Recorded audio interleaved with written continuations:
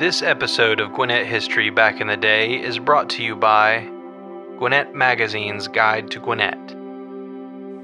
Hey guys, welcome back to Gwinnett History Back in the Day. I'm your host, Nathan McGill, and we are continuing our series on Gwinnett's cities, city history, and we're looking at a couple of things. We're looking at information about the cities that you can find in Gwinnett Magazine's Guide to Gwinnett, and we are also talking about history that we find on their websites, on the city sites, on the government sites, approved history that's been used. So that way we're not trusting any kind of third-party research here, not for these episodes. Of course, you can check out all of our episodes here. Go to the All Episodes tab, and you will find stories from all across Gwinnett County and all different parts of our histories, from the early origins all the way up until a couple weeks ago. So that's kind of like what we cover. We cover everything here on the History Podcast. Today, we're talking about Duluth. Have you been to Duluth lately?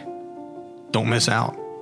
Gwinnett's third largest city, population 28,500 plus, is on list after list of great places to live and visit.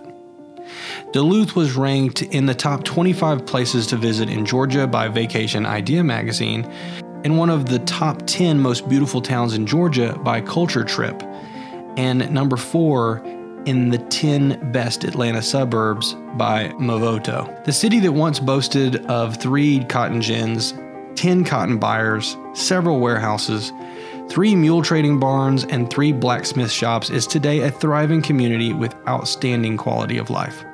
While committed to keeping its old town pride, Duluth has developed its Town Green and Parsons Alley, another award-winning development, area into a hub of shopping, dining, and entertainment.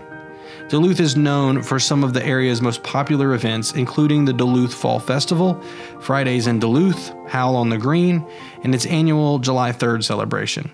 With sidewalks and bikeways that connect all areas of the city, Duluth is an active community where residents enjoy everything from food truck Fridays to yoga on the green. Duluth leaders are committed to offering residents the best of big city amenities, coupled with small town ambience. In the early 1800s, there was no known white settlers in the area now known as Duluth, Georgia. This was then a part of Cherokee Indian Territory. In 1818, Gwinnett County was created by an act of the General Assembly of Georgia, and the area was open to settlers. At the time that Evan Howell came to the area, there was only one road opened in that section. This was the Peachtree Road, an offshoot of Old Indian Trail that ran along the bridge south of the Chattahoochee River. It had been surveyed and constructed during the War of 1812 and connected Fort Daniel with the fort at Standing Peachtree, 30 miles down the river. Peachtree Road is still the most famous road in Georgia. And as we're talking about roads, just a little bit of a sidetrack, go check out our history podcast on where our road names come from. You'll find that in History Season 2. Pretty cool.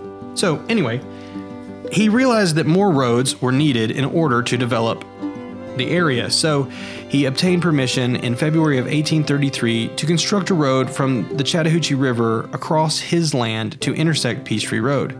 The intersection became known as Howell's Cross Road and was known by this name for 40 years. Duluth has been an important crossroads to the area since the Cherokee Indians first settled here.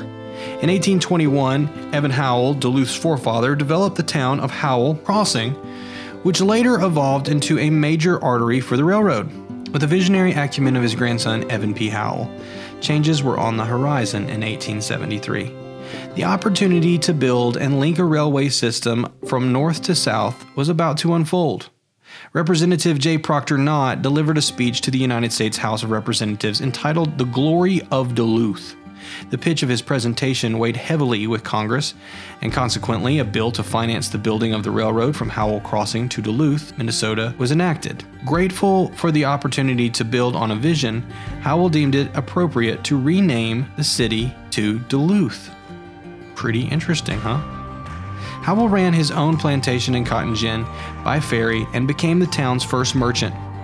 There are no descendants with the Howell name currently in Duluth. However, he was a great-grandfather of the late Jack and Calvin Parsons, and other descendants became publishers of the Atlanta Constitution. Guys, go check out Duluth today. Walk around the streets, both the historical ones and maybe the new stuff. Check it out. While you do, you can listen to more podcasts here on Gwinnett History Back in the Day, brought to you by Gwinnett Magazine's Guide to Gwinnett. Hope you guys have a good day. This episode of Gwinnett History Back in the Day was produced by me, Nathan McGill, with engineering assistance from Wade Greer. Make sure that you subscribe to Gwinnett History Back in the Day on Apple, Spotify, or wherever podcasts are free, so you never miss an episode. This podcast is brought to you by Gwinnett Magazine's Guide to Gwinnett. Do you want to know where to go, what to do, when it starts, who to ask, what to buy, or how to help in Gwinnett County, Georgia? Well, join the thousands of other Gwinnetians who have already discovered the Guide to Gwinnett. Visit guidetogwinnett.com and get a free listing for your business. Check out all the marketing platforms for your business from Gwinnett Magazine, Gwinnett's definitive publisher of magazines, newsletters, and podcasts for over 20 years and counting.